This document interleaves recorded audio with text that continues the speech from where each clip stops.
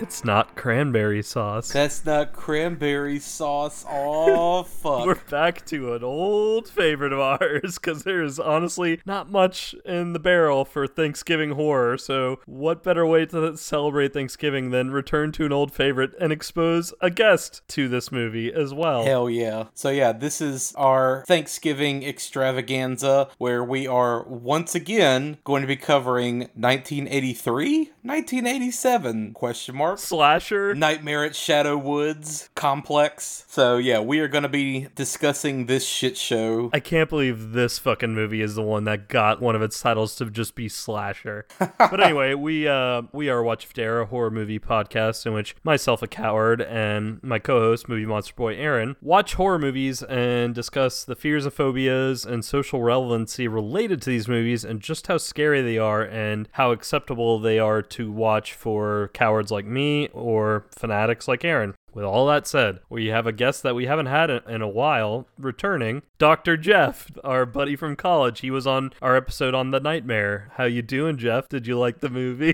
I loved it. Hell yeah. We thought you would. I'm sure you have plenty to say with how accurate the mental health portrayal is. Oh my gosh, yeah, I'm curious to know what your thoughts are on twins, on the anatomical stuff in this movie. The doctor's choices. Oh man. Hell yeah, this will be a fun time. By the way, Aaron, you mentioned something. You said questionable 1983, 1987. What is questionable there about the time frame? So we'll get into it a little bit deeper just to kind of give you some backstory, but this is one of those movies where they shot it for a release in 83. So they probably shot it in, like, let's say 82, and it just got shelved for 4 years and didn't come out until 87. That happens to lots of movies, unfortunately, especially with like low budget stuff, low budget horror especially. So yeah, this is a do we call it 83? Do we call it 87? Do we call it 88? Because this movie was also released 4 different times under 4 different titles. So hell yeah. But overall, this is one that disappeared for a long time. Arrow put out a fantastic 2K restoration of it on Blu-ray a few years back, and this movie has taken up way more brain space for me than it should for the last 5 years. This is me too now, because you exposed it to me. I dropped the cranberry line in like half our fucking episodes. I've heard you say that before, and I was wondering what the hell you're talking about. Yeah, blood rage, that's why. Also, that surprises me about the 1983 thing, because Mark Soper, that's the guy who played Terry, he would have been 24 years old at that time, and he definitely does not look 24. He looks a very hard 24 to me. No, you got a point there. But since we have you back, and it's been a minute, Jeff, before we dive into the movie, we like to discuss other horror that we have consumed lately, be it other movies, video games, TV shows, books, etc. We recommend them to each other and for our audience. So we usually go guest first on that. Have you been getting into any other horror lately, or since you came on to the episode last time? Unfortunately, due to my job, I didn't have a whole lot of time to explore anything new recently as far as movies. Watched a lot of repeats for Halloween this year. Watched Dell and Tucker vs. Evil. Hell yeah. Yeah, which is a fun movie. Also, I did start the Evil Dead series, which is really good. I've really enjoyed that. I've only gotten to like the beginning of the second Evil Dead, but that is a damn good show. Of course, I always repeat myself. Trick or Treat, The Witch, AM 1200, that's one I'm always gonna talk about. I did watch that again this month, and it still, to me, was like, oh man, that is such a good Lovecraftian film. When it's so hard to make a good Lovecraftian horror film, AM 1200 just hit it for me. Really hit it for me. I need to go back and try to watch it. I pulled it up a couple of weeks ago when I was just looking for anything to watch during October, and I could not get it to load on Vimeo for some reason. I don't know if Vimeo was down or what, so I need to like return back to actually sit and watch it. I think it's on YouTube now. I think they uploaded it to YouTube now. Spoiler alert, we'll probably actually do it in some capacity on this episode sooner or later, and have you even back on, Jeff. But I want to say that it is on YouTube because I took a look for it when you had brought it up in the past. So, yeah, I think it's on YouTube.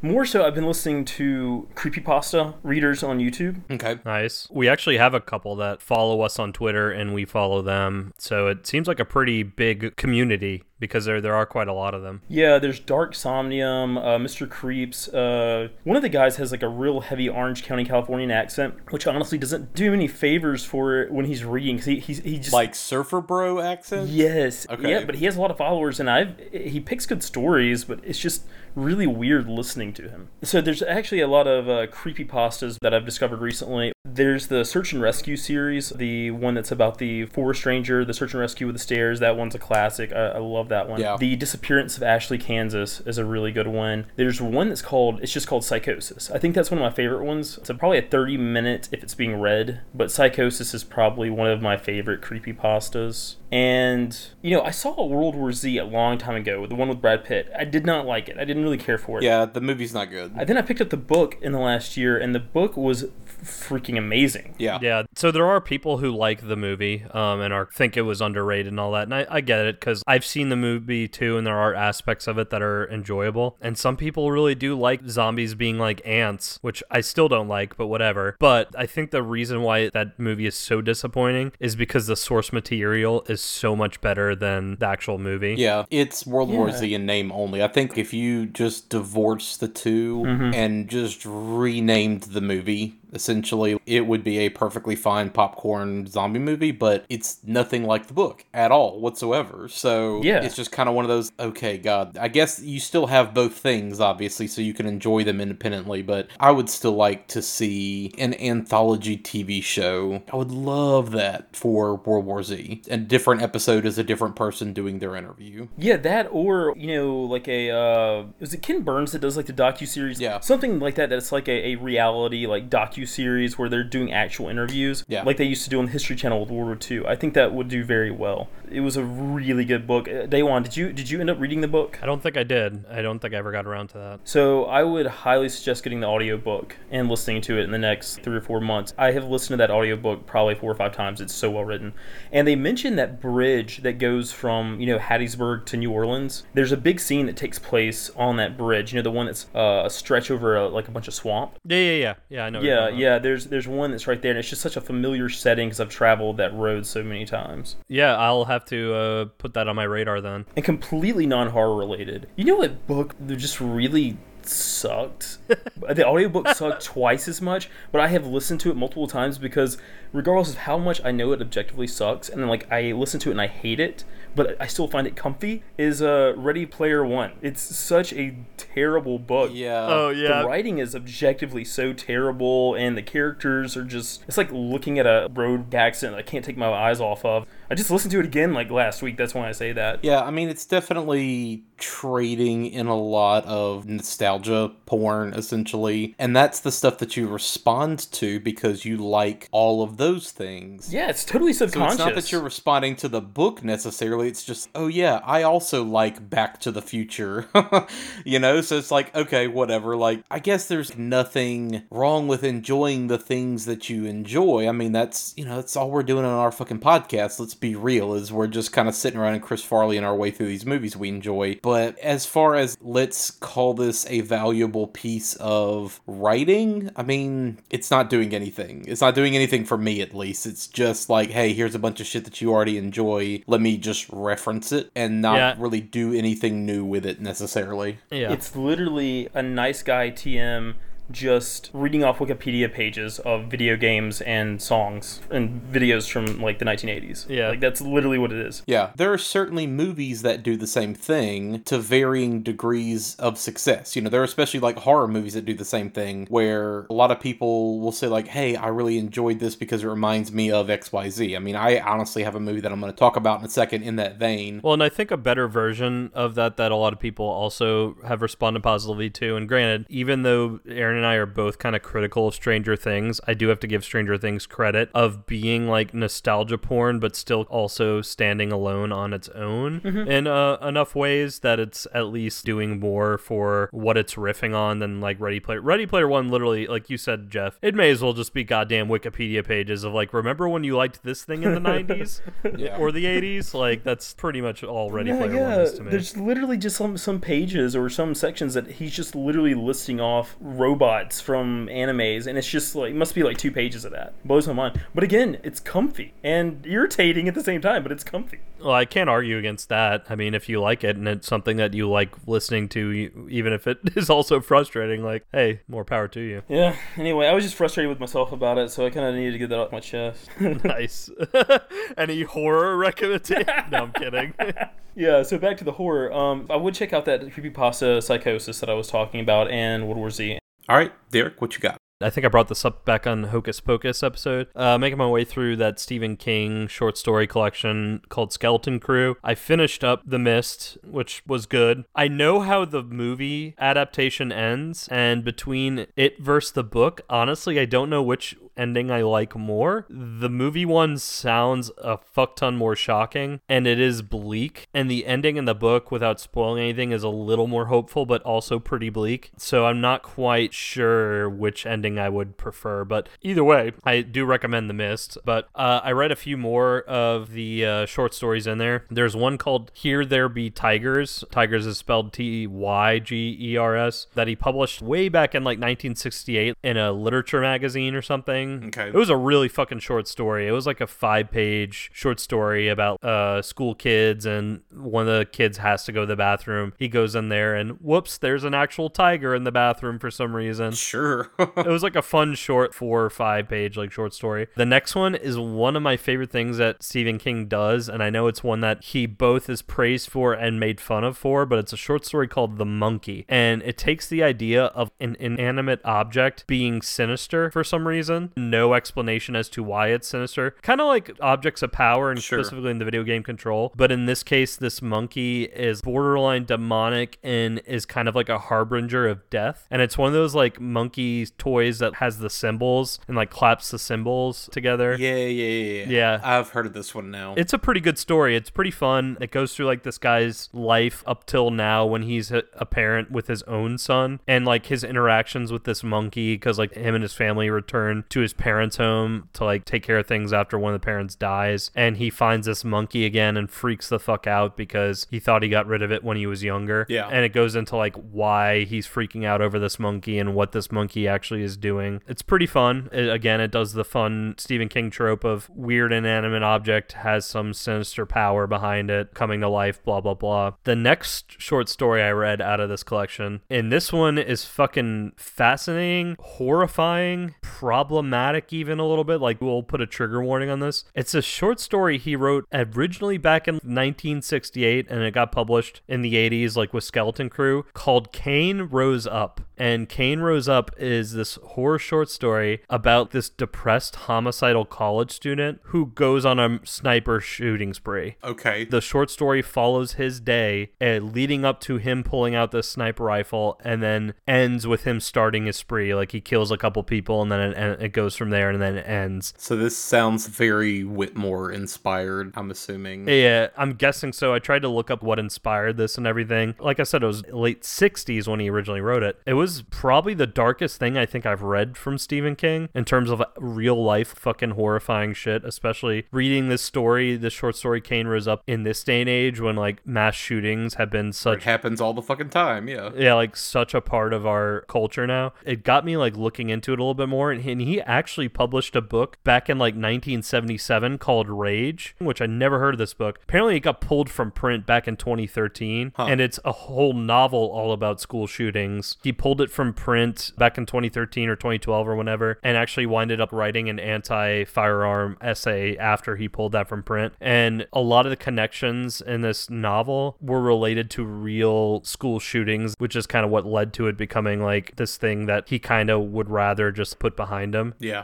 I don't know anything about Rage, but I don't think I would recommend it because like it's actual real life school shootings, a pretty fucking rough subject to like deal with, especially if you're American. Yeah, you can't say you recommend it because it's fucked up, but it was scary and affecting and had an impact on you that it's at least worth bringing up. Yeah, and it's just interesting that he wrote Rage in 1977 and then wrote this short story Cain Rose Up in the late 60s. But I am also like, I have to applaud King for like allowing Rage to kind of fall out of print. And I have no idea if like in newer publications of Skeleton Crew that he took Cain Rose Up out or not, because the copy I have is I got from like a used bookstore, and it's the same copy that was published back in the fucking 80s or early 90s. Yeah. So just be ready if you do check this book out that the 4th or 5th short story, Cain Rose Up, has to do with school shooting, and it's pretty fucking brutal because it's from the perspective of the shooter. Honestly, kind of reminded me the way he wrote it. It was so different from his regular style. It almost reminded me of Cormac McCarthy's style of writing, especially in Blood Meridian, of just like that really dark, really fucking depressing, chilling writing style. And that's as far as I've gotten. I'm in the middle of the next short story called Mrs. Todd's Shortcut, but I haven't really gotten far enough into that one yet to form an opinion. And I still got the rest of the book, which has a bunch of other short stories in it. So as I make my way through it, I might recommend it again. I might not. Either way, I have enjoyed Skeleton Crew, if for nothing else, for the mist and the couple short stories I've gotten through.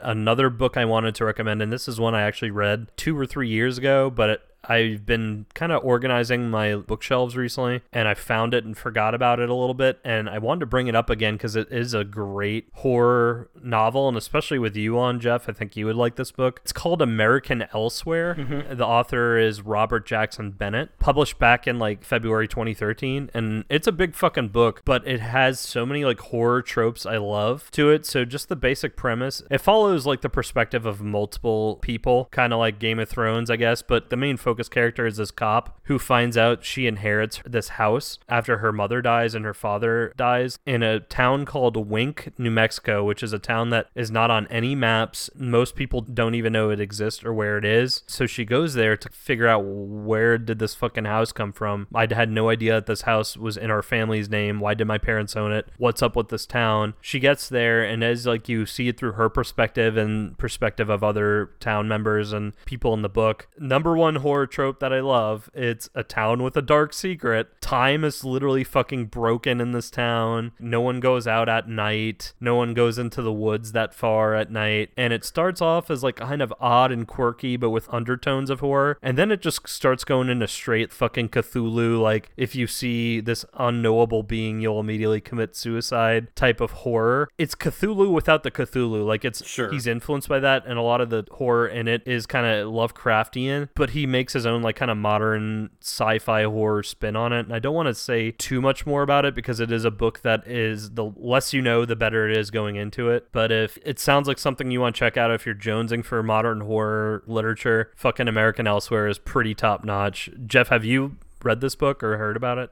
No, I've never heard of it, but I just looked it up, and they have an audiobook, so I'll probably get that. I have a free credit from Audible right now, and I've got to decide between that and Ready Player 2 is coming out this month, so So either or. Tough choices. I highly recommend American Elsewhere. It's pretty fucking great. Yeah, it's a slow build, but it hits on like all those horrors I love. I'm such a sucker for like strange town, has dark secret, starts off odd and progressively gets more and more horrific as you find out more stuff about it. It's honestly basically a more terrifying Night Vale from like Welcome to Night Vale. This town where like all this weird shit is happening, all kind of vaguely connected, but also it's kind of hard to tell what's what. But American Elsewhere, and then kind of just one more recommendation, moving away from novels and books. Aaron and I have kind of a small group with our friends of Album of the Week recommendations, where we take turns recommending an album to each other, and we all listen to it, and we all critique it and all that. One of the recent picks was from my sister-in-law, Lauren, who has been on a bunch of our episodes, most recently Hocus Pocus and Hacks On. Her pick was this album called Everything Is Fine by Amigo the Devil, and I wanted to recommend this one because it deals with a lot of horror themes. Yeah, it's definitely a gothic country singer-songwriter, dark folk style album. But the thing I love about this album is that Amigo the Devil, he's not afraid to just stay in one tone, because I do find that like dark folk and even dark country sometimes can get a little boring, like if they stay in that just kind of slower tone. And there are definitely like slower, more folky songs in this album, but he has kind of a wide range of emotion in it. The lyrics go all around from ominous to like even tongue-in-cheek. A lot of it is self-hatred, a lot of it is darkness. It has one of the darkest songs I think I've ever heard, called The Dreamer, which does like my favorite trope that dark folk and dark country does so well. A beautiful melody, but if you actually pay attention to the lyrics, it's really fucking dark and messed up. And I just wanted to shout this album out. It's a good one that she recommended kind of like towards the end of October into Halloween, but it's one I've been revisiting since that she recommended it. Aaron, I know you've listened to it too, but I personally think it's a great horror recommendation, just if you're looking for darker stuff to listen to. Yeah, I mean, if you're into Tom Waits, anything Nick Cave related, it's very much along the lines of those two guys, tonally. It's like more accessible than them. I mean, not that anything is wrong with them. They are great, don't get me wrong. Like, Nick Cave and Tom Waits are fucking master workers, but like... This guy's voice is more accessible than Tom Waits, who sounds like he gargles hot asphalt every morning.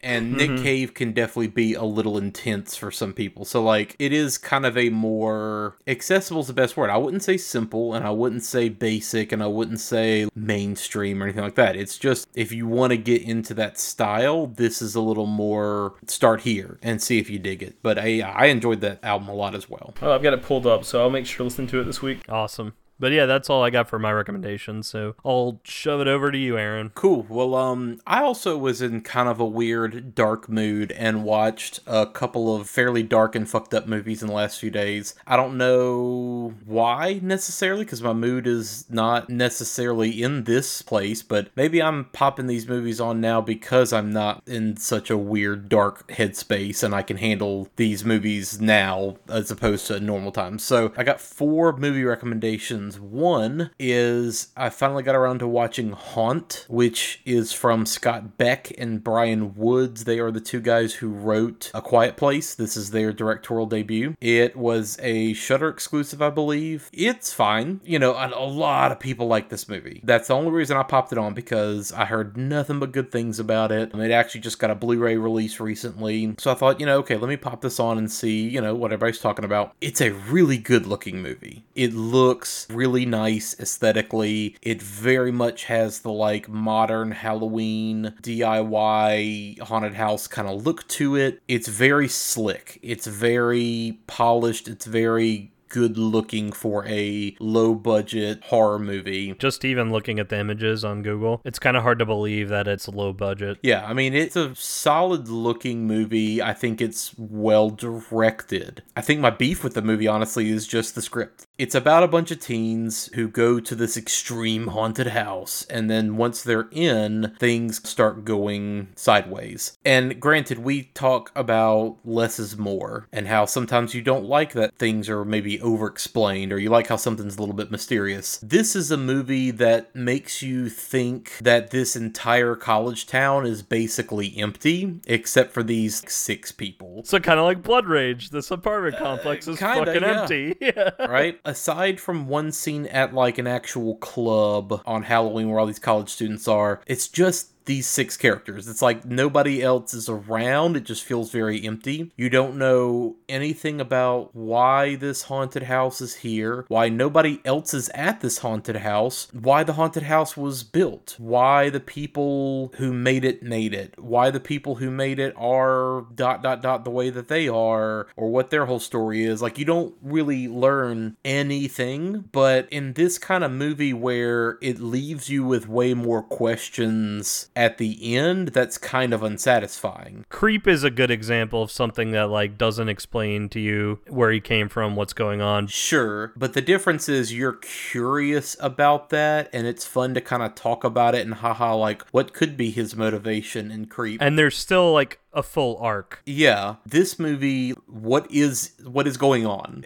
When I have more questions at the end about what did I just watch, and I'm not sure, like, did I miss something? Like, what is going on here? Like, that's where, I'm not sure how successful it was necessarily. Like, I liked the tone and the feel. The soundtrack was good. The performances of all these teens was generally pretty solid. It was fine. I just wish that maybe I knew more about what the hell was happening in this movie, because it otherwise was just a lot of, hey, here's this one creepy situation of something that could happen in an extreme haunted house. Okay, cool. That's it. We're not really going to give you a why or a motivation behind any of it. Just there it is. So it was fine. I don't feel like it was a waste of time or anything. It just didn't quite live up to the hype that I've heard from lots of other people. The next one I would bring up is I watched fucking 8mm. I realized recently with Joel Schumacher passing that he directed a lot of horror movies. You think like, okay, the director of Batman Forever and Batman and Robin, that's, what he's most known for now, obviously obviously, but like Jeff mentioned earlier, he directed Flatliners, he did The Lost Boys, he did that movie, The Number 23, with Jim Carrey a few years back. Christ, I forgot about that. Yeah, by the way, was that movie any good? It's fun. It's fun. It's fun. I think it would have been a better movie with somebody else as the lead, honestly. Yes. That's what I was wondering. Like, if it was a more serious actor than Jim Carrey, it would have been a better movie. It's honestly one of those movies where the premise is more fun than the actual product. Yeah. But isn't 8mm that fucking one with Nicolas Cage in it? Yes. Okay, I know which one you're talking about. So I realized upon Schumacher's recent passing that there were some movies of his that I had not seen. So I figured, okay, like, I've always heard about 8mm. I remember catching bits and pieces of this on cable years ago. In a nutshell, Nicolas Cage is a PI hired by this rich older woman whose husband's passed, and while going through his will and all their stuff in the estate, she finds this one 8mm film roll that appears to be a snuff film, and so she basically hires Nick Cage to find out whether or not it's authentic and why the fuck her husband had it, and it just lets him spiral off into the weird world of dark underground porn and S&M and all of that insanity, right? The cast of this movie's kinda nuts. So it's Nick Cage, and this is late 90s Nick Cage when he was still kind of hair trigger, a little bit wild, but still like not in full Redbox mode yet. Catherine Keener plays his wife. Joaquin Phoenix is the young guy who moved out to LA with his metal band that didn't take off, and now he works at a porn shop and just has all these underworld connections.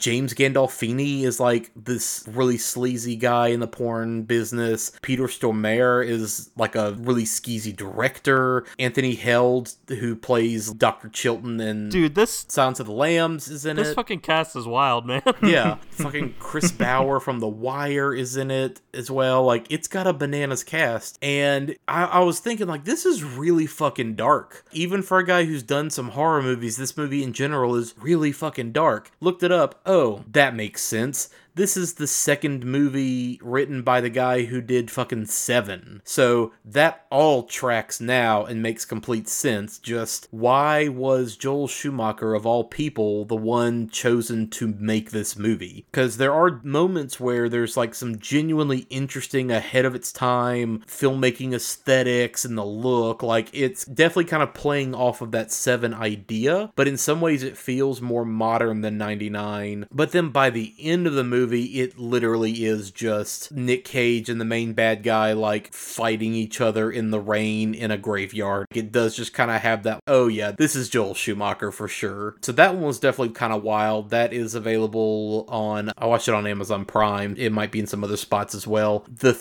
last two that I want to mention, and I think that both of y'all would be interested in these. The first one is called Arrebato, aka Rapture. It is a Spanish movie from 1979 directed by Ivan Zulueta. It is a really raw, handmade, I'm struggling to think of how to describe it. It's just a very, very textural, real feeling movie that has a wild sense of dread and uneasiness to it. There is a lot of drug use in the movie. I mean, that's kind of like what it all revolves around, is these people who are kind of chasing that next high and trying to figure out like how to live with that, without that, etc. But it's a horror movie director who is like a fucking heroin addict, and his girlfriend is also an addict as well, and it's kind of the two of them like coping. He gets a mysterious package that's a film reel and a cassette tape and a key from a guy that he met years ago, only once or twice. This other guy who was a filmmaker who just kind of made these weird personal little homemade films, and he like dated the guy's cousin for a while, did some drugs with him this one time, right? But he like gets a package from this guy out of the blue, starts listening to the cassette tape, watching the film, and they kind of go down this crazy rabbit hole where the guy is convinced that his camera is somehow sentient and recording him at night, and he starts recording footage of him sleeping with like a timer interval on there, and he discovers that every night there is a chunk of blank red frames, and every single night there are more and more and more red frames on the camera for some reason. Things get really fucking weird weird from there as the guy kind of goes down this rabbit hole looking into it. It reminded me a lot of Videodrome or something kind of along those lines. Not necessarily like all the conspiratorial angles, but still a lot of the same crazy obsession with technology and recording yourself and kind of that weird detachment, breaking off a piece of yourself and putting that into the ether and, you know, making that thing last beyond even like your existence. It dealt with like a lot of wild stuff like that. And of course, discussions about drug use and how we're dependent on those things. Wild, wild, wild fucking movie. So that's one that I would definitely recommend. Expand your mind, bro. Yeah, that one was bananas. So I would definitely recommend checking that out. As we talked about before, with my research into psychedelics, one thing that I look into is reading anecdotal reports and about archetypal trips, things that people experience. You know, psychedelics make you very suggestible. Yeah. And so certain people will experience certain things, and it's always a question of, did he hear this from someone else and that's why he experienced the same thing this other person experienced? Or is there some sort of Jungian archetype going on in the back of our minds that we don't know why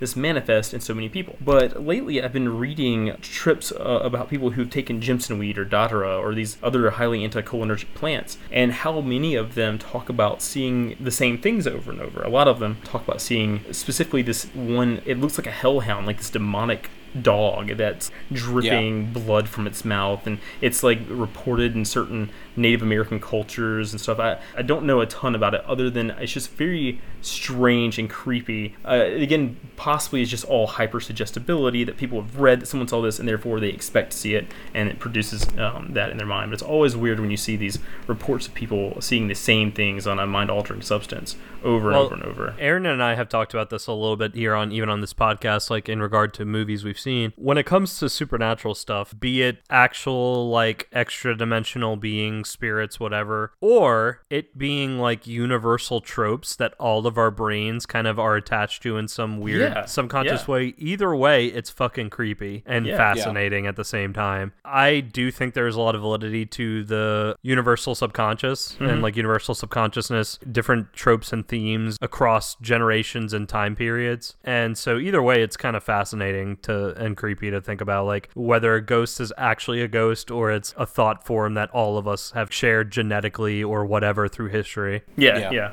Weird stuff.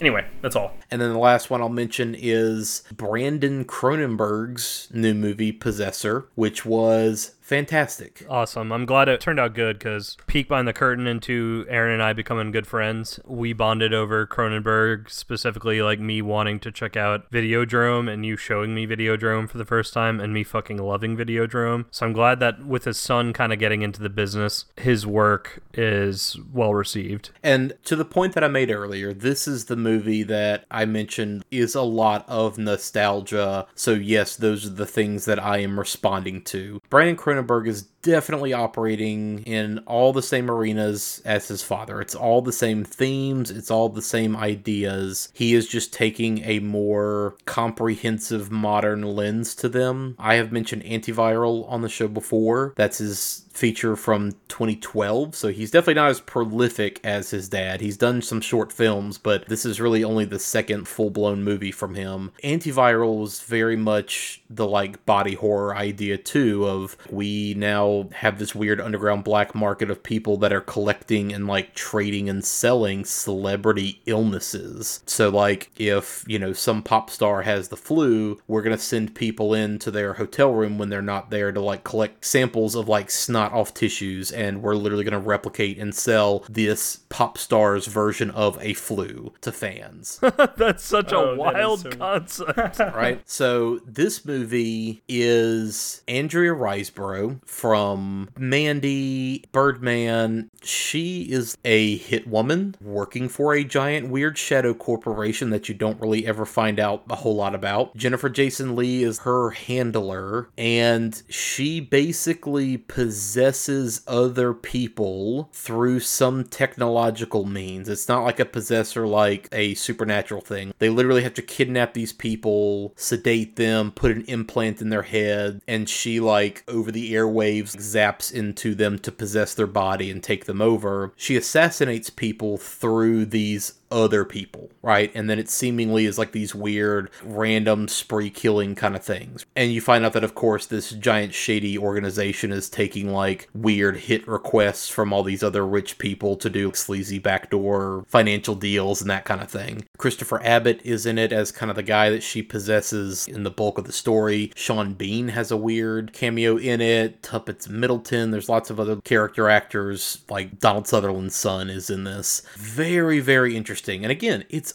all the same stuff that I respond to with David Cronenberg. It's shadowy giant organizations that are seemingly up to no good. It's weird technology that has a biological component that is not really fully explained. Lots of identity crisis. It's lots of body horror stuff. There is some insane gore and violence in the movie. Weird inner struggles of, am I happy with my life the way it is? Am I happy with, my family, my job, whatever, and how do I respond to some of that stuff? Visually, it's amazing. The initial scene where she zaps into Christopher Abbott, it is like the best 90s Nine Inch Nails video that never happened. Just the way that it looks visually, the effects there are bananas. Really, really solid. I really highly enjoyed it. I immediately got on Amazon and threw that disc in my Christmas wish list, so that is one that I'm definitely looking forward to watching again, and I hope that other people check it out. It is available for you to rent or buy digitally right now through iTunes and probably some other platforms, and I think it comes out physically in December, so it's definitely available for you to grab right now. But man, it was really fucking good. It's one that I really wish I could see in the movie theaters right now if,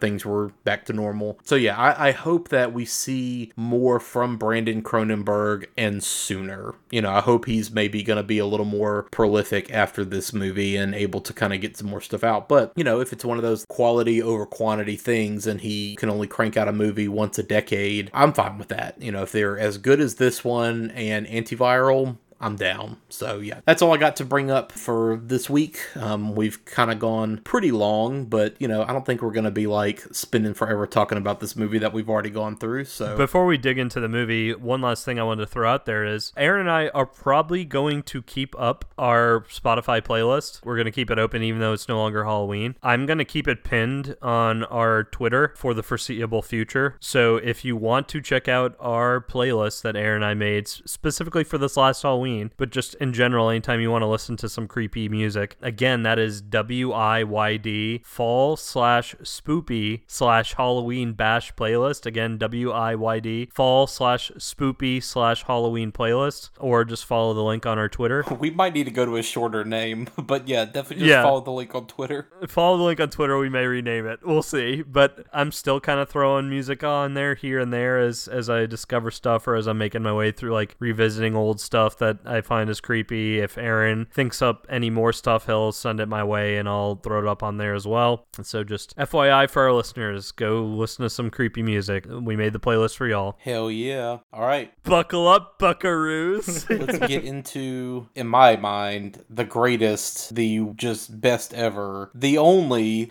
fucking Blood Rage. Again, a movie that has taken up way too much of my, mental headspace since I first saw it in 2015, and is a movie that I enjoy exposing other people to because it is batshit. It's batshit, it's incompetent, it's dangerous, it's hilarious, it's got some heartfelt moments, it's got a lot of Louise Lasser drunkenly eating Thanksgiving leftovers off the floor in front of the fridge. It caught me off guard so much. It just so caught me off guard. This week, once again, we are, for the first time ever, revisiting a movie. We are revisiting Blood Rage. Brad and I have an announcement to make. We're going to tie the knot.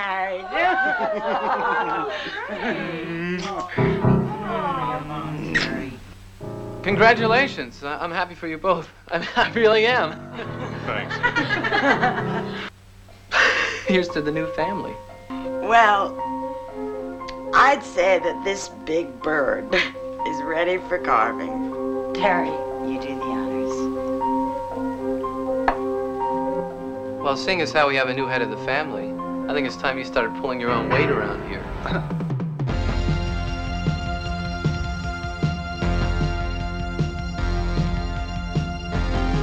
Looks like fact, you're gonna get a chance to meet the rest of the family. My psychotic brother just escaped. Could you pass the green beans, please?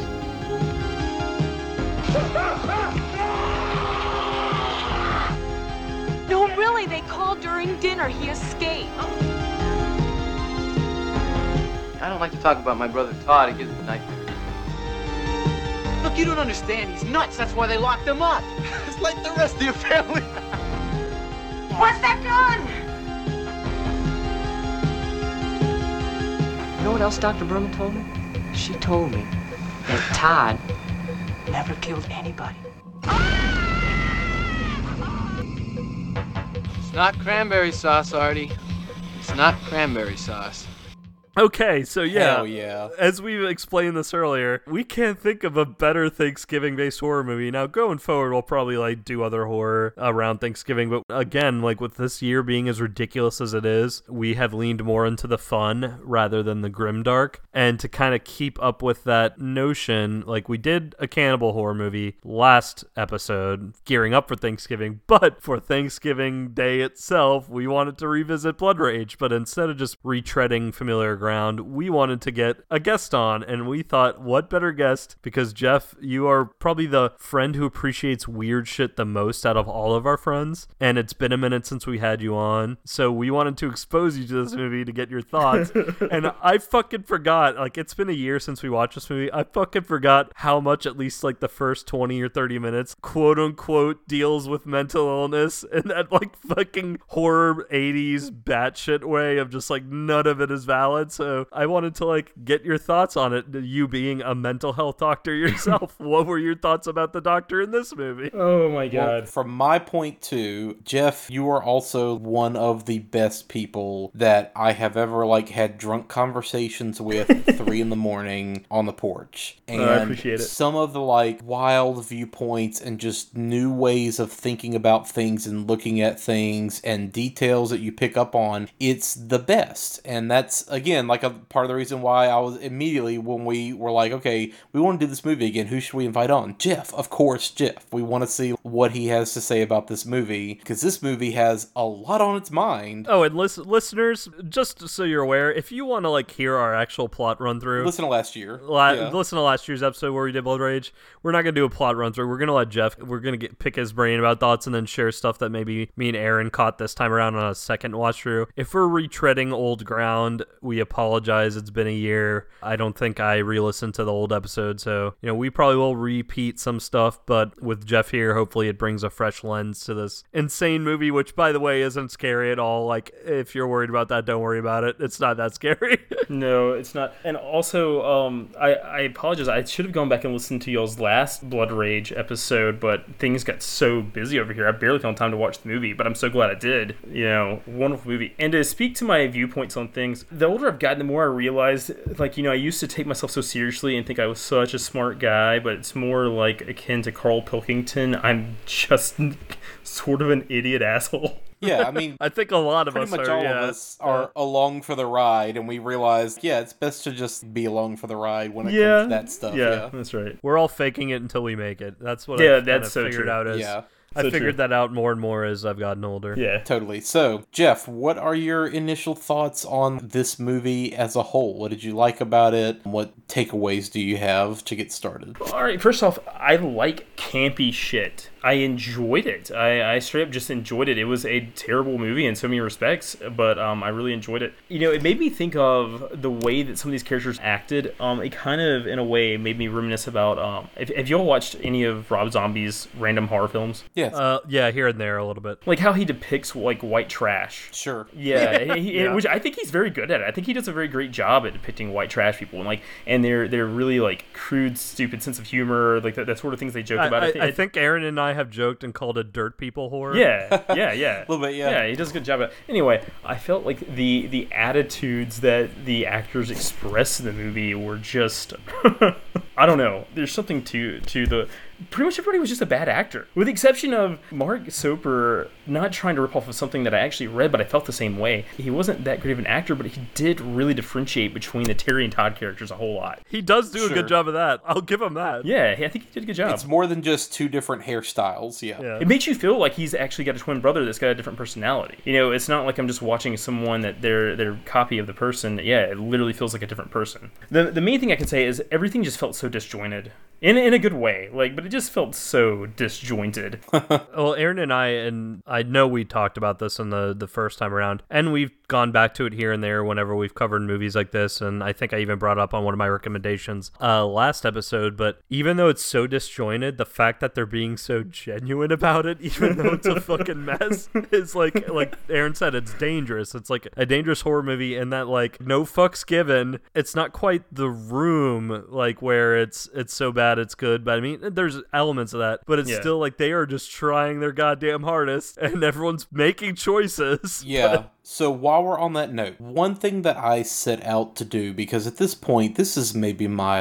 6th, 7th viewing of this movie at this point. One thing that I kind of tried for this time was, let me see if I can actually get a better understanding of where this movie came from, why, what's going on, etc. Because for some reason, I so heavily associate this movie with stuff like The Room, or Samurai Cop, or Miami Connection, just movies that have such a singular, one person wrote this, directed this, produced this, starred in it. This is a singular view into a person's mind and psyche. So, for whatever reason, I thought in my mind that this movie was kind of this weird singular vision. I mentioned on an episode forever ago that I watched this director's other movie that came out a few years before this one called Scalpel, which has a lot of the same weird themes of not twins necessarily, but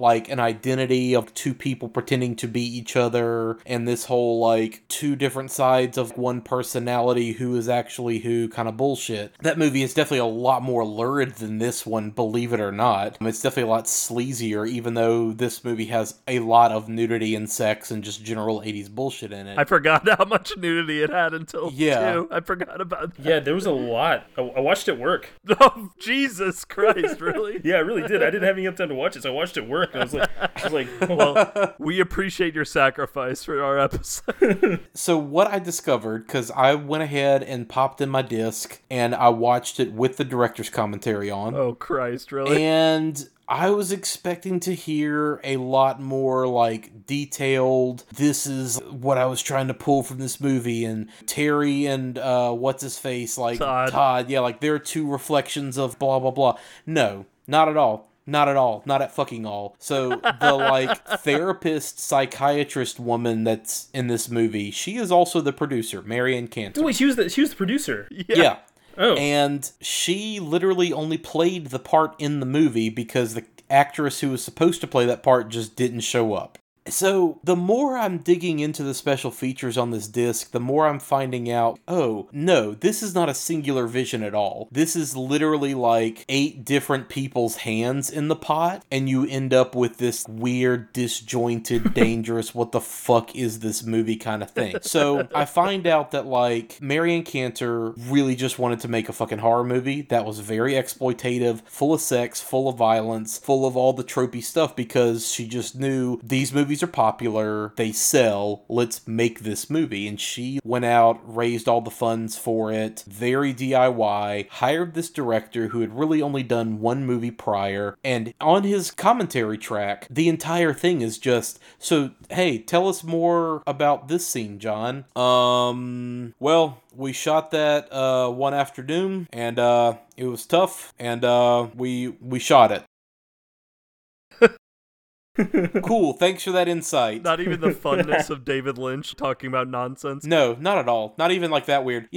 Notoriously, Louise Lasser, in this movie and in other things, was apparently a huge fucking handful to work with for a variety of reasons. She was the star of Mary Hartman, which they shot 325 fucking episodes of that sitcom in the span of 2 years. Oh my God. Wait, how many? What? 300 and how many? 325 episodes in the span of 2 years. That's like shooting an episode every other day. A whole ass episode of a TV show like every other day, right? That is insane. That is bananas. Also, come to find out, she was married to Woody Allen early in his career. She's like Woody Allen's second wife, and she was in 5 of his early films, which we mentioned in the last episode that when we covered this. She's gone through some shit, yeah. Yeah, there's a lot of reasons why maybe she would be difficult to work with, right? Yeah, she's seen some shit. But then listening to this director who literally quit the film midway through because he could not fucking work with her, right? And they had to like convince him and beg him to come back and finish the movie. When they asked him, hey, how was it working with Louise Lasser? He was just like, well, she's a professional and a very nice lady. And that's it, right? So, like, again, I was expecting way more inner thoughts and, like, deep, weird, fucked up bullshit, but he just literally showed up to direct this. Like, it was a job. And he said over and over, like, yep, I was looking for work, and the producer came to me and offered me this. So I said, yeah. And that seems to be the case for most people that made this movie. That's disappointing, man. The producer made it because she was like, fuck it, yeah, horror movies are big, I want to make some money. Literally all the stars, from Mark Soper all the way through, were just like, yeah, fuck it, we're actors struggling to get roles, and this one came our way. So it's the complete opposite of a very singular, auteurish, wild, incompetent vision, like, again, The Room or Miami Connection or, movies like that, The Visitor. This movie is the way it is because there were so many hands in the pot, and this movie is so disjointed and wild because there were just so many amateurs making it. So it's kind of this weird culmination of all the incompetence and like time constraints and budget and everything else that went into it. I was gonna say, and I wanted to like ask you this too, Jeff, because you watched it by yourself, I'm assuming, as well. I've seen this movie twice now for this show only. Watched it both times alone because there's no fucking way else Savannah would ever sit through this with me. The difference between this and something like The Room, to me, is that The Room is not a movie I can sit down and watch by myself. It is just too much of a painful watch and too incompetent for me to really have fun with it without people around me or friends, multiple people where we're all riffing on the movie and this and that. It's too much Schadenfreude to like incorporate into your own body at one point in time, yeah. Yes, Blood Rage, I have watched twice by myself and had a fucking blast. And yes, it is very incompetent, kind of like Along the Room, where it's thinking it's being one thing, but it's not that thing. But also, it's fucking wild to me that like apparently there was no direction with this movie because everyone feels like they're bringing the fucking thunder. Even Ted Raimi is the condom salesman in the beginning. Oh my god, I love that guy. Like feels like he's trying his hardest. Yeah, they might have been collecting a paycheck, but that like they can't help themselves in trying their hardest anyway. And that's like the difference is I watched this movie by myself and was cackling and having a blast. Jeff, was that kind of what you experienced as well? I did have a blast watching it by myself, and I see what you're saying about The Room.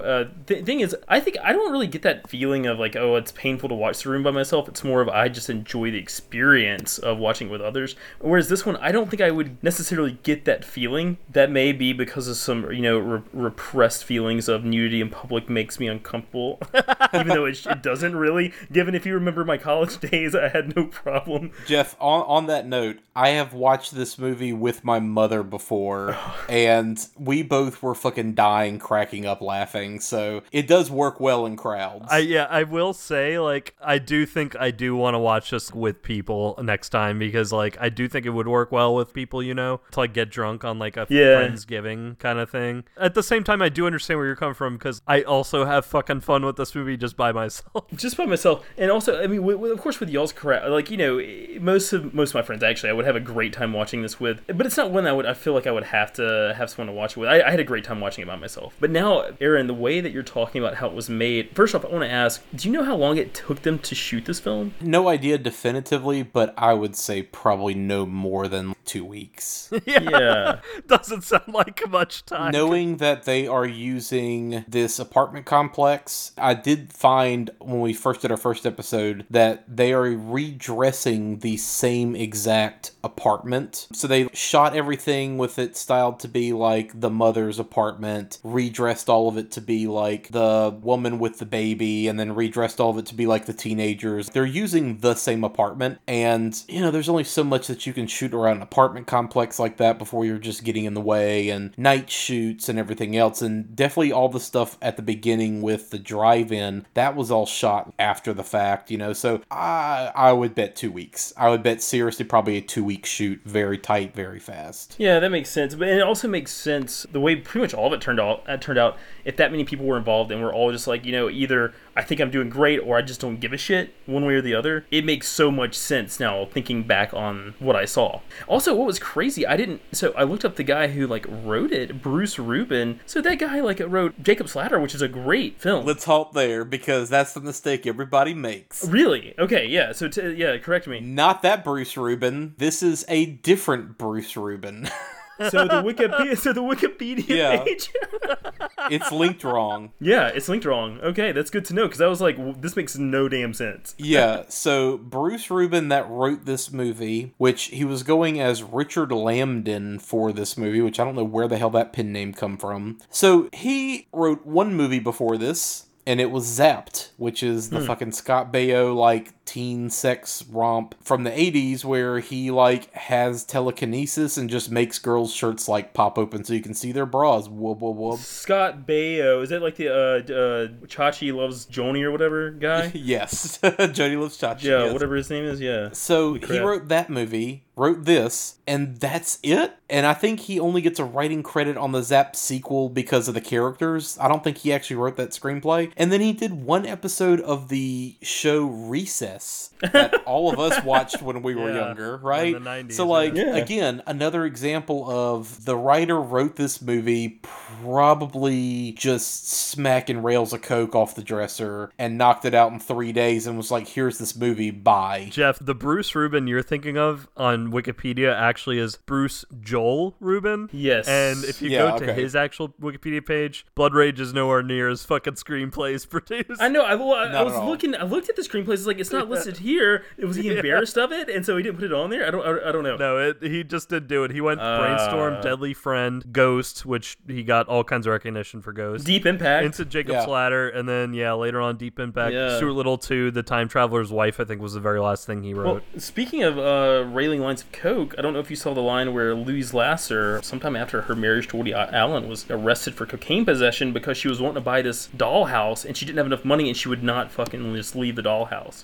She had cocaine in her purse, and the police, apparently, why won't you leave with this dollhouse? She wouldn't. They, I don't know. Anyway, they found cocaine on her and arrested her. Now, was this around 1982 when this movie was being filmed? I think it was 76, if I remember correctly. Now, I don't know what version you watched, Jeff, but for our listeners, I watched the one that's on Tubi, and it is the uncut, uncensored 82-minute version. It's also the one that is kind of confusing because it doesn't have the title card Blood Rage. It has the title card Slasher on it. Okay, that's the one. That's the one I watched. Was the same one. Yeah, I believe that is the only copy that is digitally available right now. So if you watch this movie on streaming, which it's all over the place, it's on Amazon Prime, it's on Shudder, it's on Tubi, and Arrow still has their weekends of scares things. I mean, I picked this up for $3 on iTunes, and I fucking own this movie digitally now.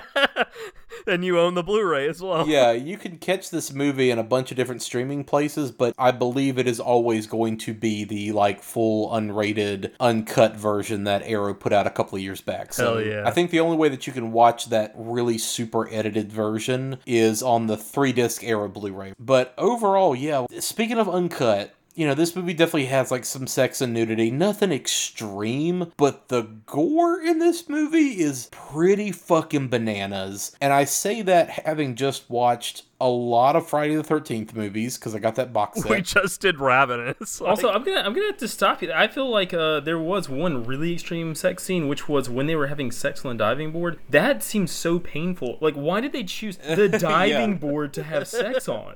Of all the places, let's nobody be real. would do that. If you are having missionary sex on a diving board, I'm not sure mechanically how that would work, unless you are just so much rash, toes pointed lifted on the diving board, like arms forward. Like you have to have some insane body strength to perform that way. Like that's bananas to me. That's the most unrealistic part of the movie. Beyond that, you are begging to be killed by an evil twin who's masquerading as his good twin who just broke out of a mental insane asylum, and you're trying to peg the murders on him again because you're actually the insane one. Like, yeah, you're begging for that. Or Jason Voorhees to like fucking impale you. Yeah, that's just a stupid decision. They didn't even have a towel on the diving board. It was just straight up man on top of woman on top of diving board grit. You know how painful. And diving boards always have that grit, that like sandpaper grip on it. But yeah, I just watched a shit ton of 80s horror this past month, and you would be surprised how much gets cut. Period. Yeah. Going back and looking at all the Friday the 13th movies and just how many of them are Jason swings machete, person looks up, cut to machete, like in them, cut away, and that's kind of it. And you don't really see the full impact of it. You don't really see the full gore. This movie, and I'm watching it in the background as we're having this conversation, I just saw the part where the psychiatrist woman literally gets fucking cut in half with the machete and is just laying on the ground, guts pouring out. And the scene is Louise Lasser on the phone dialing drunk and like slamming wine, you know, no noise in the background, to just suddenly this woman screaming on the ground with her guts hanging out. Like, this movie's wild. It's the closest thing to a jump scare in this movie, but it's so fucking bananas wild, and that cut is so ridiculous that it made me jump for a split second and then fucking laugh out loud because her torso is like moving up and down like an animatronic, and her legs are separated and still moving. And I fucking loved too earlier, like when he cuts off the fiance's hand, his hand is still moving and like clutching the beer, like as if it's like a fucking lizard's tail. It's like, that's not how that works. Well, he's like spinning around gripping the fake hand too, while it's just squirting blood, going just screaming bloody murder, right? There is such an insane, whoa, holy shit kind of factor to the gore that so many 80s movies honestly don't really have. And knowing that at this point, this is Ed French, the guy who did all the effects. He was also kind of the nerdy guy that the neighbor lady was dating. Who has the best death, by the way. Yeah, he definitely has the best death. The hanging head in the doorway. Oh, it was amazing. Yeah, of course the makeup guy is going to like give himself the best death. But he went on to have an insane career in effects and is still doing that kind of work. He literally just got done doing fucking Westworld and shit like that. But looking at that guy's career, he has also done Sleepaway Camp, which has insane, like, hardcore gore in it, just out of nowhere, with a really weird sensibility to how the gore is shot. And he also did The Stuff, which we covered. So, like, he has been around this show more than you would expect. It's amazing you brought up both those movies, because something else I was thinking as I was making my way through this watch through was the two movies that we've covered that are closest to Blood Rage. I shit you not, I thought Sleepaway Camp and The Stuff. Like you said, those are like the same sensibilities, same acting choices, same writing choices, same ridiculous gore choices in some weird ways, weird fucking sexual choices, at least in Sleepaway Camp. That's the first thing I thought of too when I watched this, was that this reminded me so much of Sleepaway Camp in certain ways. Yeah, oh my god, I did watch that during October again. I love that movie. It's a good movie, but my god, is it wild. It's wild. But Blood Rage is like that. A fucking wild double feature would be that and Blood Rage back to back, and there honestly wouldn't be much of a difference between the two. And Sleepaway Camp has what I mentioned earlier, where it is very much a singular vision from that director. And this movie is kind of a sum of all the creative parts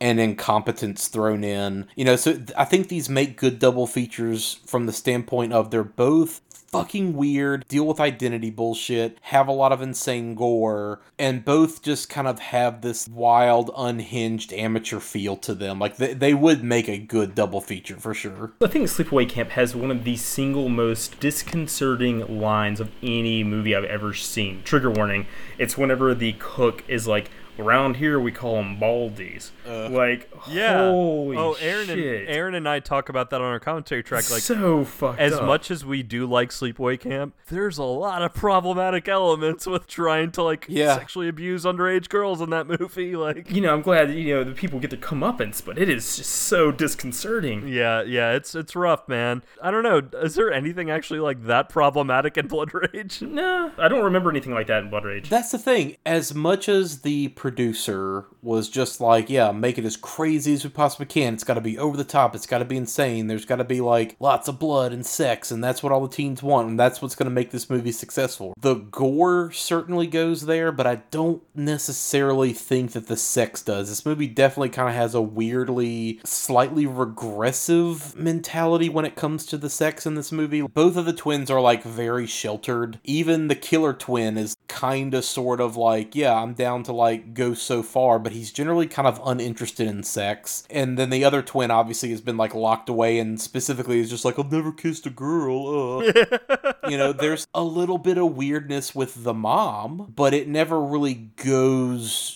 to any place that's way off the edge, right? The sex angle of this kind of boils down to like, well, there's the one girl who's, slutty in air quotes, and really like it's a bunch of college-age people on Thanksgiving that are all hanging out. This girl's just trying to get wet, right? Yeah. There's nothing wrong with that. Like, she's just floating from like dude to see who's gonna bite, but whatever. Well, and the closest problematic thing I could even think of in this movie is the part where like Artie and Karen are finally like alone together. They're best friends, but you could tell like Artie has always had a crush on her, but like she's always been dating Todd. He tries to like nice guy him TM his way into like, why don't we like do stuff, and like, why don't I hold you when you didn't ask me to hold you? Those are really the only minor like kind of weird elements in terms of like problematic stuff, but it's really not anything fucking that bad or to write home about. And Harvey gets a fucking carving fork in the neck anyway, so like yeah. But yeah, I want to tap this vein that we haven't done yet, where you being in the mental health profession, I wanted to talk to you specifically about Dr. Berman and that whole like fucking scene in like the first 20 minutes where she's doing her voiceover, like I guess she recorded her note, her little internal monologue thing. Yeah. I used my skills as a mental health professional to calm the mother down when she did nothing, and she just sat there nodding as the mother freaked out and calmed herself down. The funny thing I noticed about that, there are a few other like mental health professionals, a few colleagues, rare, but you find them, these people who are playing a role. Yeah. They got into something to play a role. And so I've met some people that are like that you can tell they're straight up having that internal monologue in their head as stuff's going down to fit some sort of weird, role they perceive they need to fit, the whole Sherlock brilliant psychiatrist role or whatever. I laughed so fucking hard when she's like doing her internal monologue / note that she's going to write later on Todd and his mother. Dr. Berman's patient consultation notes, November 22nd, 1984. Saw Maddie Simmons, Todd's mother, for the first time today. I don't think she was quite prepared for what I told her, that after 10 years, Todd was starting to remember what had happened in the drive-in that night. Facing the fact that Todd's memory of the incident cast suspicion on his twin brother, Terry, was not that easy for her. On Terry? What, are you crazy? Her position on another issue was also somewhat negative. No more tests! No more tests! My children are not guinea pigs! Maddie in the scene is flipping out and throwing shit, and then the next voiceover is something like, my past work with hysterical patients helped me calm her down. Though calmer, Maddie's level of resistance was still quite high. And it's literally her just sitting there nodding, and Maddie calms herself down. It's like, you didn't do anything. Like, what the fuck are you talking about? I cracked it so hard at Maddie. She's just screaming, this half-hearted, like, no, and then she just immediately, like, calms down. Yeah. Out of nowhere. There's no gradual transition or anything. It's just 10-1. That whiplash is most of her role in this movie. That's exactly how she acts throughout the movie. I will say this, obviously, anything I say, I'm not trying to disparage these individuals.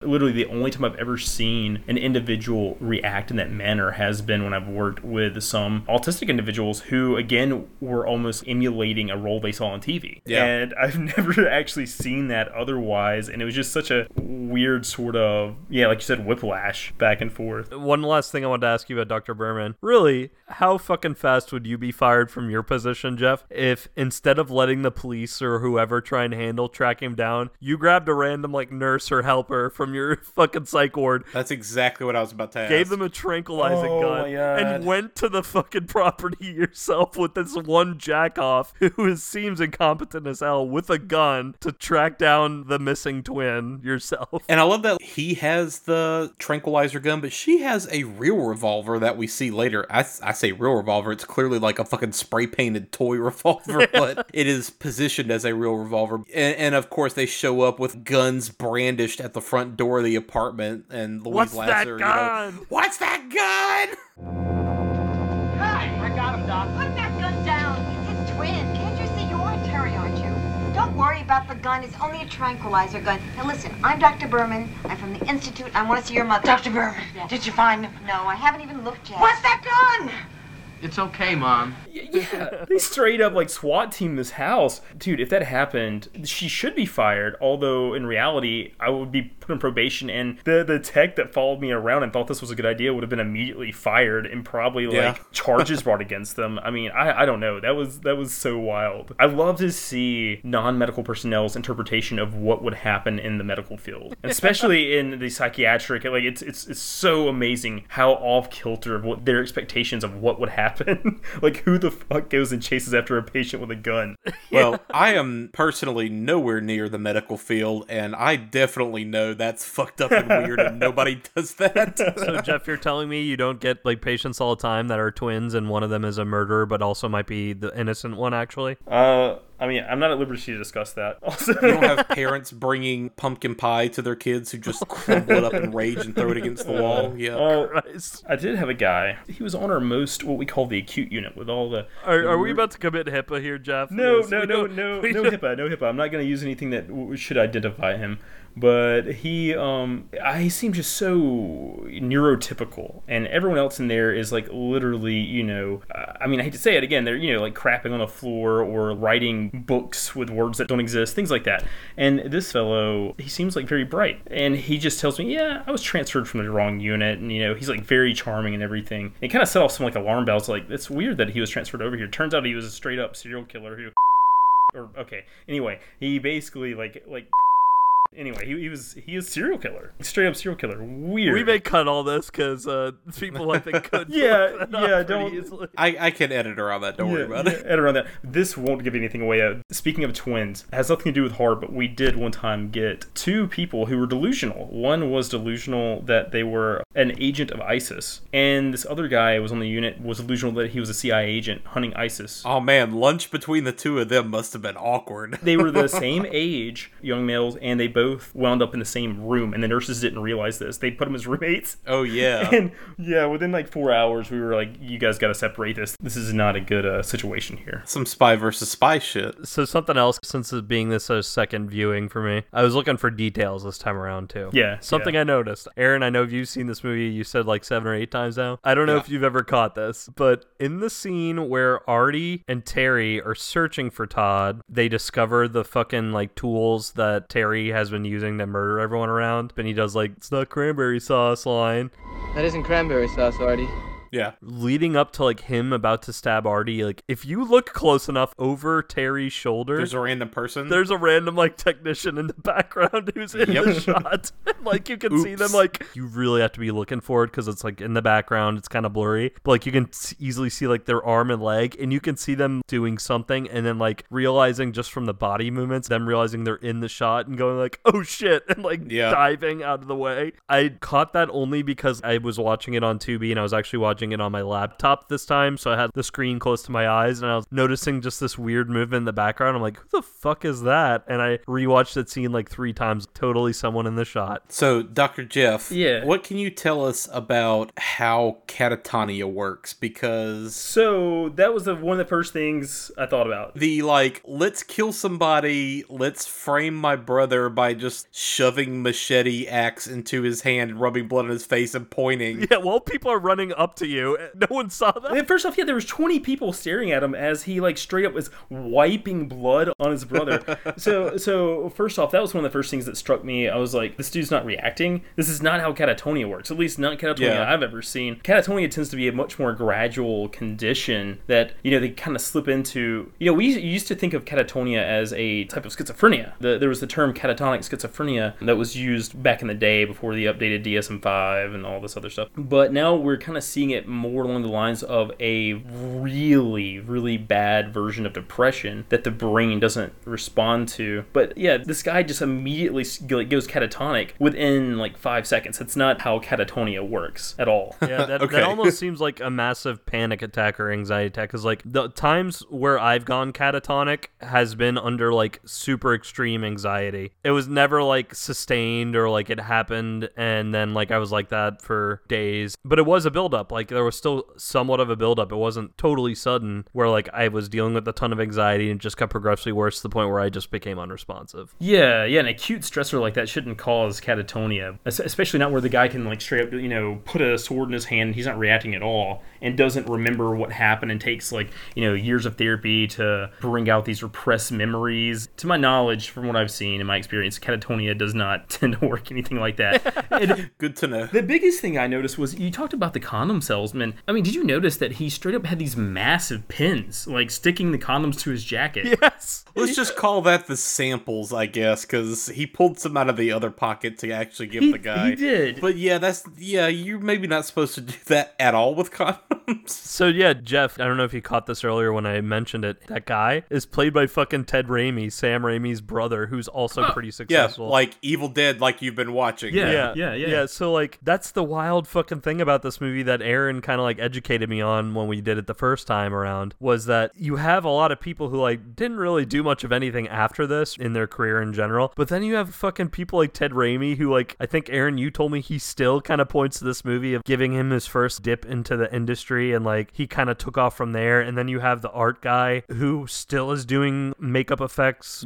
big budget shit, and he was in fucking Blood Rage as like the best kill in the movie. It's kind of wild that so many weird names that are kind of all over Hollywood had a little bit of experience with this fucking movie. Yeah. Now I see his picture. This is a guy I've seen in a lot of movies that I just didn't realize that was Sam Raimi's brother. Yeah, totally. Yeah. If you're watching through Evil Dead stuff, he's in the second movie for sure. And he's been in pretty much all of Sam Raimi's stuff since then to varying degrees. What did he do in Twin Peaks? He was a character in season 2 of the original show, and I believe he was only in one episode. He maybe shows at the beginning of another one, but he is somebody who is killed by the villain in the second season. Yeah. He is very, very briefly in it. So this movie, again, like, there's so much that I like about this movie despite its clunkiness, and there's so many weird idiosyncratic bits and pieces that I enjoy about it. Like, this is a movie that's shot in fucking Jacksonville, Florida. Yeah, I was about to say that. Every time I see that, it brings a smile to my face, and it's in fucking Jacksonville, Florida. That's part of the course. Yeah, and you would never really think that it was a movie shot in Jacksonville, but there is just kind of this weird everyday trashiness to the movie, like Jeff was saying. Like, you can imagine that probably all these college kids, if they didn't all fucking die in this movie, they would just go back to class the next week and go to their like shitty jobs working at like Smoothie King and the campus bookstore, partying on the weekends, and that's kind of it. And Louise Lasser would just continue to like be wine drunk every other day, do what with her life, ... just vacuum, eat shit off the floor, clean the oven that's already clean, call the operator. So like, something I was battling with, and I wanted to get y'all's ideas. I tried so hard again, because like the first time I couldn't really like quite narrow it down. What is Terry's motivation for like fucking going into Blood Rage? Like, I'm convinced that he is just triggered anytime that his mom is wanting to fuck. Yeah, I think it's very Freudian. Like, it's a very Freudian thing where in some Freudian interpretations of dreams, where you are angry at your mom, you know, the way he would interpret it, and in this dream you strangle a female figure, but it's not your mom, but it's a more palatable substitution for your mom instead. but you take out this suppressed anger onto this other object. And so that's the only thing I can figure is that, he's seeing this guy going to town on this girl in this car, and it's reminding him of what his mom's doing. And instead of messing with his mom's boyfriend or hurting her, he goes all out on this other guy as sort of a substitute. Then, like, fucking however many 15, 20 years later, like, it never happened again, like, where his mom wanted to date someone and he just lost his mind and killed people. That's the thing I can't understand with Terry is there are points when his mom wants to have sex or date, like, he flies off this rage. But Todd's out now. He has a convenient excuse. Yeah, I guess. I can never figure out does Terry actually, like, care about or, like, having sex? Leading up to this, he had a steady girlfriend. But they kind of imply that they haven't... He's been distanced. Consummated that relationship yet. At the same time, he doesn't seem like he gives even a shit about sex and even finds sex annoying otherwise, unless it's mom, and in that case, he fucking hates sex. So I'll say this. I think they actually did a slightly good job on representing, like, psychopathic pathology with this guy, as far as, like, his blah attitude toward sex. I think the best example, and back me up, Jeff, if I'm on to something here. I think the best example of that is, like, when he does decide to, like, meet up with that girl who is, like, obviously, like, throwing the line out to see if he wants to bone down, and he goes and meets with her, like, and she's like, okay, cool, we're gonna make this happen, we're gonna hook up, let's fuck, and he just keeps pushing her out of the way to watch TV, and he's just like, this is awesome, like, let's fucking watch this TV. Exactly. What movie is that, by the way, Aaron, on the TV that they're watching with, like, the body coming out and then someone getting attacked? That movie is the movie that was written and produced by this movie's director. He didn't direct it, but it was the one movie that he was kind of involved with before this. Okay. That they, like, had the rights to show, essentially. It's also the movie that's playing at the drive-in at the beginning of the movie. Because I'm fucking fascinated by that movie now. But anyway, that whole part where, like, she's, like, obviously, like, let's bone down, and he's showing no interest and way more interested in, like, the horror movie on the TV. Like, that felt very much like this is kind of like a Ted Bundy sociopathic kind of feeling. It is. And I actually thought they did a good job with that. It's one of the few things I thought they somewhat got on the right track. And I know someone who I used to consider a friend who, over the years, I realized I think this guy is a legit psychopath. Not someone who I think would ever be violent, but someone who I actually do think is a psychopath. And I have seen that person exhibit similar behaviors toward people, and especially in romantic relationships. I've definitely seen, like, you met that person where, like, immediately red flags go off. You can kind of see it behind their eyes. Because it's kind of like that study, which you probably know exactly which one I'm talking about, Jeff, where they looked at sociopathic tendencies and found that Fortune 500 CEOs and, like, hyper good athletes like had the same personalities as, like, Ted Bundy and serial killers like that. And this person is a very high functioning person as well, like, very successful. Yeah, exactly. Yeah, because there were elements where I did feel with Terry, like, was kind of going that serial killer route, like you said, high functioning sociopath. But again, I just was just puzzled by, like, in the 15, 20 years since he basically threw Todd under the bus and Todd got institutionalized, never once did he, like, kill anyone, or, like, he goes from 0 to 60 so fucking quick in this movie. Like, talking about movies that waste no time, this movie wastes no fucking time, man. He is going on that killing spree like 20, 30 minutes in, which I don't remember the first time around. Like, I felt like it was quicker this second watch through. Like, we get to him murdering someone, like, pretty quickly, but just him going 0 to 60 this quickly, and just it seems so natural to him. I was just like, you can't tell me over, like, the several years that he's never done this again. Yeah. And his mom has never seen anyone else. Come on. Or that there's no history or build up to, like, what he was like before this. I mean, it just triggered out of the blue with no other history of what did this kid do before. Very strange. You brought up a good point. Like, I guess maybe because it's like his mom finally, like, committing, as well as hearing the news of his brother escaping. Those two things, I guess, triggered him to be like, all right, time to kill all my friends who I assume he spent a ton of time with. Yeah, yeah. He kills Artie like it's goddamn nothing, and then, like, makes the cranberry sauce joke, like, twice with his dead body. Dude, he loves that joke. I love that joke. It's not cranberry sauce, Artie. Here's a wild curveball as well. So let's hypothesize that his rage is blood rage. Blood rage. Has nothing to do with the mom. It has everything to do with Todd. Let's say that the motivation is actually, hey, fuck this brother. Fuck having to always wear the same clothes as him and go the same places as him and do the same things as him because we're twins and we're attached in that twin way. I want to be my own person. Fuck this. And what if it was purely a like, let me get brother out of the picture thing. And so now what triggered him again was the brother coming back, and he's like, no, I've been perfectly cool living my own life for the past fucking decade. I want to go back to being the only fucking person. You know, all of his friends only know him as Terry, and apart from his other brother, you know, like the twins that I have known in my life, they are pretty attached. And you don't really, like, think of one without thinking of the other in a lot of cases. And so, you know, let's say that maybe this was all motivated from the standpoint of, I need to get my brother back out of the fucking picture again to live my own goddamn life like I want. Maybe that's the motivation. That's a good point. The only thing I have to say, though, that goes against that is the fact that, like, when his mom's boyfriend announces that they're engaged and they're going to marry, he just immediately goes into, like,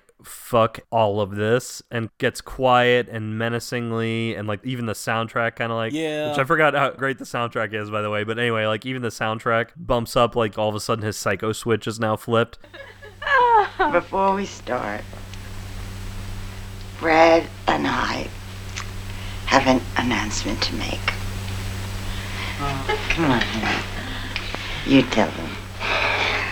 Well, we're going to tie the knot.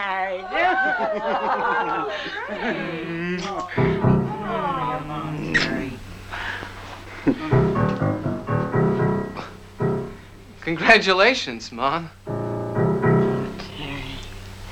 Oh, Terry. I love you so much. Oh, that's really nice. Congratulations. I'm happy for you both. I really am. Thanks. I guess the toast is in order. A toast. Here's to the new family.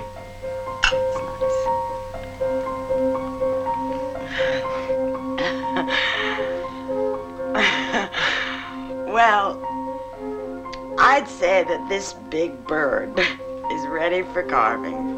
Terry, you do the honors. Well, seeing as how we have a new head of the family, I think it's time you started pulling your own weight around here. Thanks, buddy. Again, this goes back to like my whole thing of like, what the fuck is Terry's motivation actually in this movie?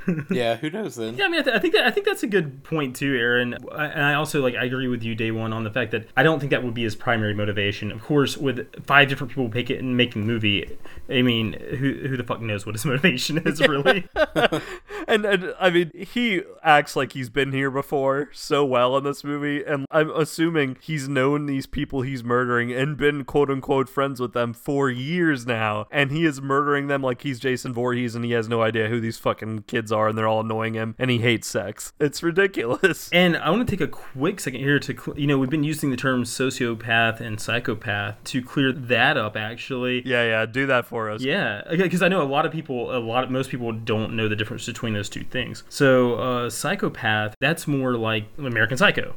Someone who is high functioning, doesn't have any empathy, but is very high functioning, intelligent, and can act it out. They can act out that role when they need to, and then switch off. Whereas a sociopath, you can think of it as the name itself, a pathology in the psyche, like a sick psyche, a sick brain. They don't have the areas necessary that work to generate that empathy. And about 1% of the population, especially in males, tend to have that. Whereas a sociopathic, you think of it like pathology in society and how they act in society. I work at jail, and I see a lot of sociopaths where you can tell they do care about people, but their life circumstances and things of that nature, they've had to survive, and they've learned to become manipulative, but they can grow attachments. Yeah. They're your prisoners, your lower functioning people who get into trouble a lot, but they still can have empathy. And like in a situation like this, you wouldn't see a sociopath going around and like point blank and just killing all their friends. That would be very unlikely. Whereas a psychopath, on the other hand, I'd still argue that like Terry would never raise a finger to his actual mom, though. Yeah, that's true. Even during this blood rage. That's true. I don't think he would ever actually kill his mom. Yeah. And I think there's something there, because he even comes back, like he could very well killed his mom multiple times in this movie. And he never does. And, I think it might be a little bit of like he can use her because he knows she she trusts him and loves him more than Todd, and he knows that like she thinks it's Todd doing all of this. But like at the same time, I still think push comes to shove, he couldn't kill her, but he has no trouble still killing his friends, which is also great because this movie is also technically a spree killing. Like even though it's like him just walking around fucking stabbing people with goddamn turkey forks and stuff in this seemingly empty apartment complex, except for that one little like 8-year-old girl who's just by her fucking self looking for her cat. Yeah, on Thanksgiving, just by herself, seemingly. Chekhov's gun when fucking Todd tells her like, don't leave the house and don't let anyone in no matter what, and then Karen can't get into. Oops. Yeah. But my favorite kill in this movie by far, I don't know if it's the same as y'all, is Dr. Berman's goddamn dumbass sidekick.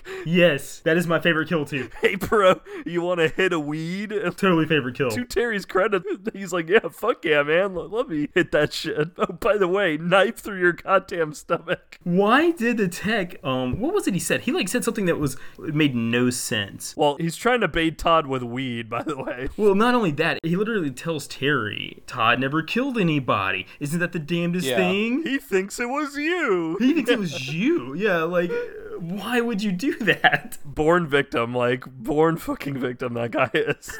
On top of all that, Terry was hiding this fucking machete behind his back. Yeah. Huge ass machete. Just casually standing there like, what you got behind your back? Nothing. Nothing. Just... Yeah, sure, yeah, born victim. The thing that fucking makes me laugh even harder is after he kills a guy, he still has the blunt, and he just walks off with the blunt smoking it with the goddamn machete in it.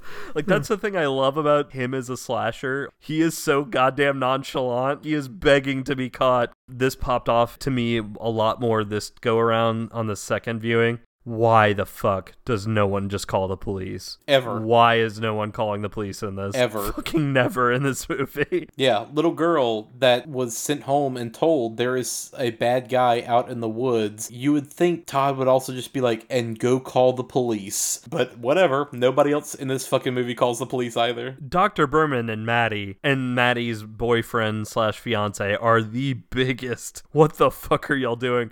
And all their friends too. Like, it wasn't like Terry cut all the phone lines, which to her credit, she finally does, but like Terry is in the middle of stalking her when she does finally. But like, Christ, man. And Dr. Berman and the tech, I mean, they do the classic split up. Like, why the hell? The whole point of them going to search for him, you know, as a pair was safety in numbers, and then they fucking split up after he started killing people. Yeah. Well, I guess they didn't know that. Maybe they didn't know that at that time. I can't remember. There was also a line that was very much in the vein of, you remember in the room whenever the mom comes in, she's like, well, that's it. The tests come back. I definitely have breast cancer. Yeah.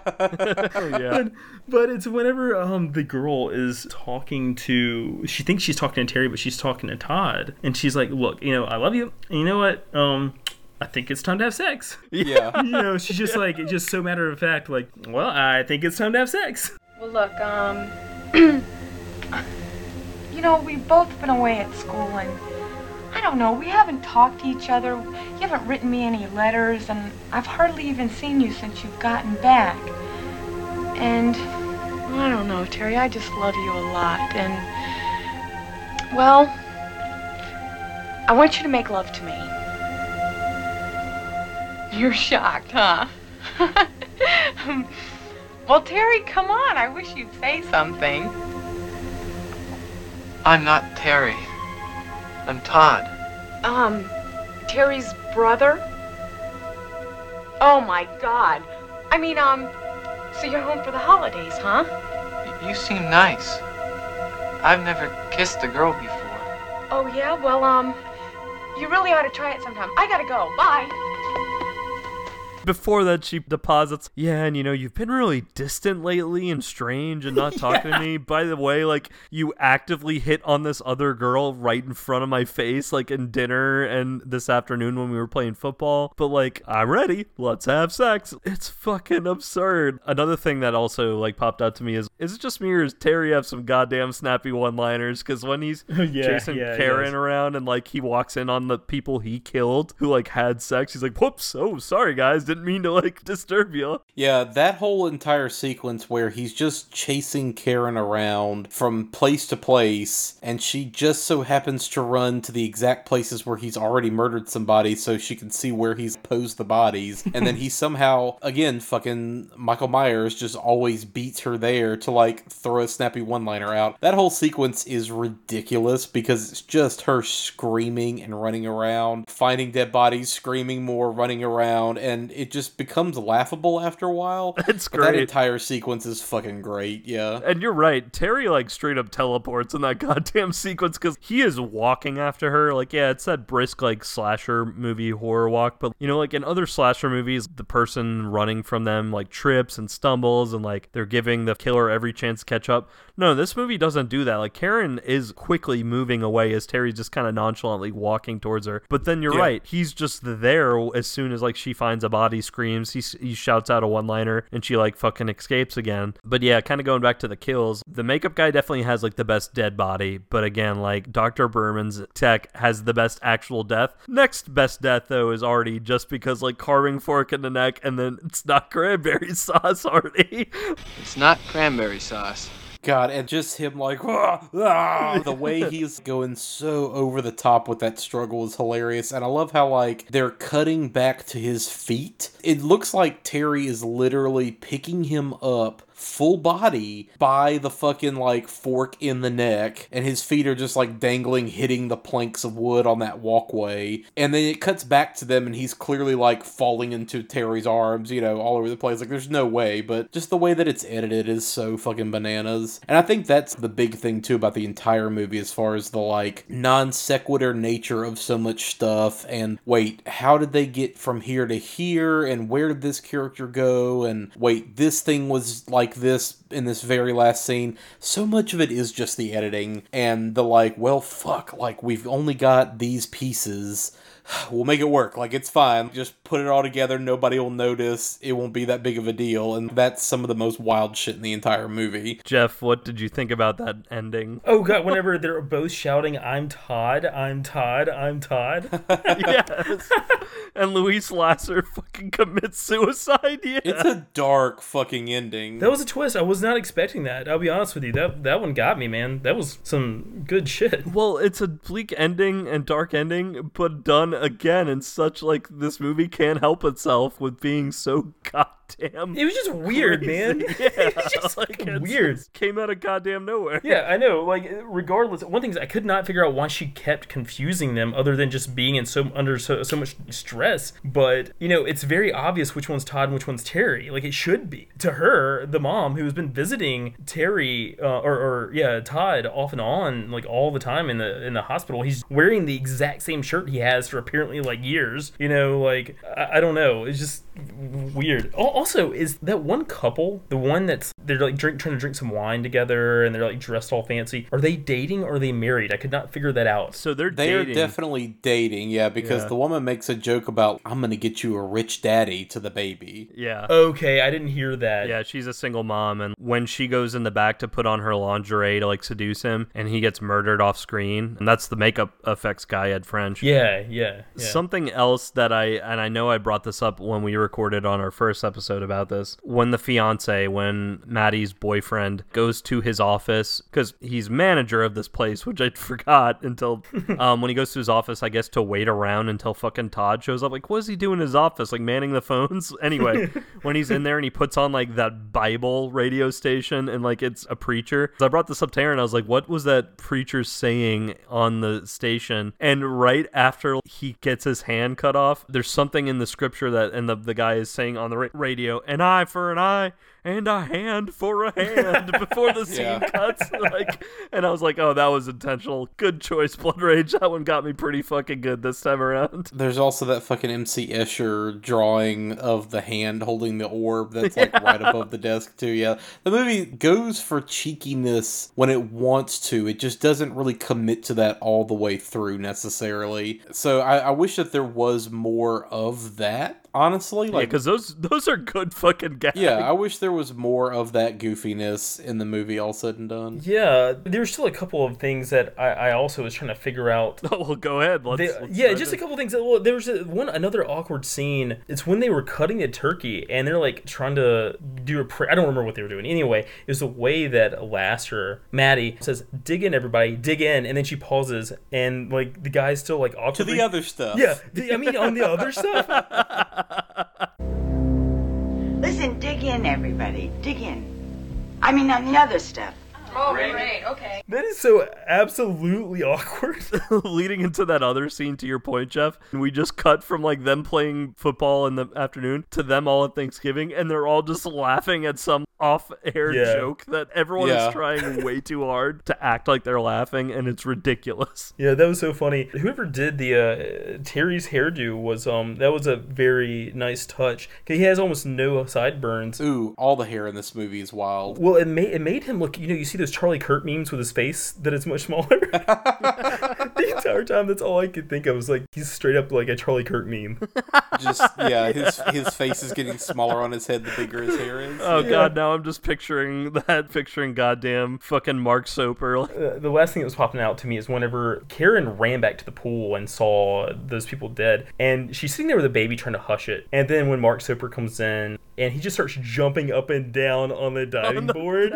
That was amazing. I was like, that is the most... I loved that. I don't know why. It's a good villain scene, honestly. Like, it's just a good someone stalking you, and like they know they have the upper hand, or they're being overconfident, but they also know they are being overconfident on purpose, and he's just like fucking doing that on the diving board. Right. And I love her acting choice, because like instead of her straight up like going full-blown screaming, she just goes, oh god, almost like, oh god, not again. Because like this is more like of this shit. This is like the fourth time where she thought she escaped him, and he just appears and says some fucking crazy dumbass one-liner. I just never thought that they would have been able to add in like the main villain jumping on a diving board over and over and make it at all effective. Yeah, it was one of the like more effective things in the movie, and it's still. I mean, it wasn't super effective, but it was good. It was good. Yeah, because at the end of the day, like, what is he gonna do? He's gonna have to turn around on the diving board and walk back off the diving board carefully, and then run around the pool. It's not like he was gonna like haha and like sproing over to the end of the pool and block her from getting to the door or something dramatic like that. No, he's just gotta fucking turn around and like shimmy back off the thing again. He knows he's fucking around, but he's having a good time. Oh yeah, he is. He's having a jolly old good time. The one last thing that I was trying to look at too, and Aaron, maybe you can back me up on this a little bit or whatever, because you've seen the movie so many times, but I think there is a point where Maddie does realize Terry is the one who's actually doing all this, but she just can't. Yeah, she can't wrap her head around. Yeah, she can't mentally deal with that, so she's still blaming Todd in the end. Yeah. Still, like, to the point where, like, say it actually when she shoots Terry, it was actually Todd. She did think it was Todd, and she, like, saved Terry. I feel like it would turn into a situation where, like, Psycho, where, like, the mother, like, she helps Terry get out of this, basically, because she just can't accept reality. Sure. In a more competently written movie, I think it would have been explored more, but I think there were elements of Maddie's character realizing that, like, Terry is the one who's really fucked in this situation, and Todd's completely innocent. Yeah. And that certainly could have been, like, a path to doing a sequel, and I'm surprised, honestly, knowing, okay, the producer wanted to make a hit horror movie and just take advantage of the fads at the time. Why didn't they go that path from the beginning and there be the, like, who's it, what's it, which one is which, and then it turns out, oh no, the mom killed the wrong one, and then, you know, dun dun dun, Terry lives on, and then we have a Blood Rage 2. Yeah, I'm kind of surprised it didn't go the more obvious route, because let's be real, the mother shooting the killer's son and then fucking committing suicide is not at all the ending that you're expecting, right? Not for this goddamn movie, no. Yeah, no, it ends so fucking dark for where the rest of this movie is kind of pitched, so I'm genuinely kind of surprised that it didn't go the more obvious route. Going back to any scenes that were, you know, problematic, actually, I totally forgot. Were you mentioning the scene where Karen's friend... Artie? Yeah, Artie tries to get close to her on the dock. Yeah. But do you remember the scene, and I don't remember which male actor it was, where Karen is like freaking out in the car, or she's just worried, and then straight up one of them like tries to go in and kiss her, and she's like, what are you doing? And then he was like, oh, I'm just trying to calm you down.